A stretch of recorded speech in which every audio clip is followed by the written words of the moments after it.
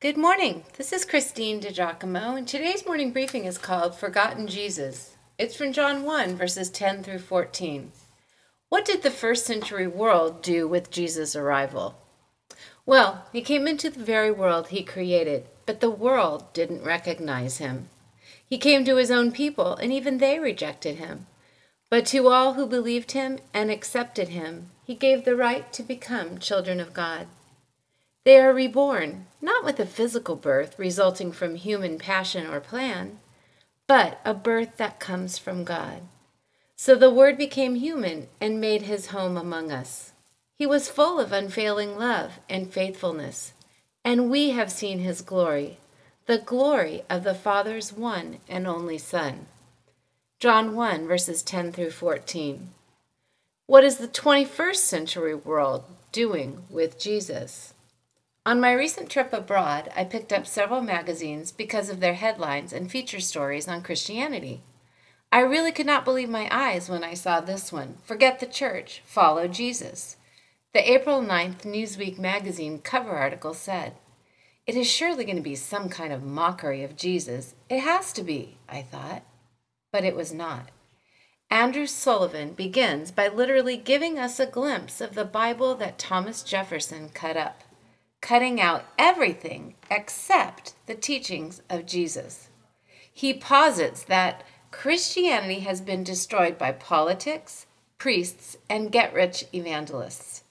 The cure, then, is to ignore them and embrace him. Yes, Andrew, you are correct. Let's get our eyes on Jesus and keep our eyes on him. The issues that Christianity obsesses over today simply do not appear in either Jefferson's Bible or the original New Testament.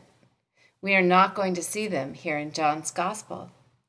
Christians now embrace materialist self-help rather than ascetic self-denial. Nor is it a shock that so many have turned away from organized Christianity and towards spirituality, co-opting or adapting the practices of meditation or yoga, or wandering as lapsed Catholics in an inquisitive spiritual desert. The crisis of Christianity is perhaps best captured in the new meaning of the word secular. It once meant belief in separating the spheres of faith and politics. It now means, for many, simply atheism, especially in our youth. It is not a surprise that the fastest growing segment of belief among the youth is atheism, which has leaped in popularity in the new millennium. True that, Mr. Sullivan. Folks, I bump into this in the high school arena all the time. It is much cooler to say you are an agnostic or atheist than a Christian. Don't you find that troubling? The thirst for God is still there. How could it not be when the profoundest human questions, such as, why does the universe exist rather than nothing? And how did humanity come to be on this remote blue speck of a planet? And what happens to us after death? Those questions remain as pressing and mysterious as they've always been. There is a deep need for new questions, however, questions of Christian institutions and ideas and priorities. There is a deep need for Christians to hit their knees and turn to God in prayer, to seek his solutions for our youth, for our country, for ourselves and our families. Second, there is a deep need for believers to do what you're doing. Be in the Word and of the Word, reading it and then putting it into practice. No counterfeits. There is no time or excuse for spirituality, The Secret, Eckhart Tolle, or any other cheap imitations of the life and light that is Jesus Christ.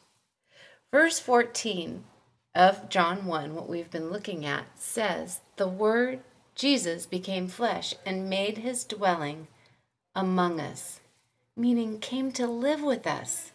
He was full of love and faithfulness. Let's emulate him. Let us be people of love, people of faithfulness. Ask God to fill you with His love, enough to overflow to other people, those you know, those you do not know. Ask God to help you be a person who is faithful.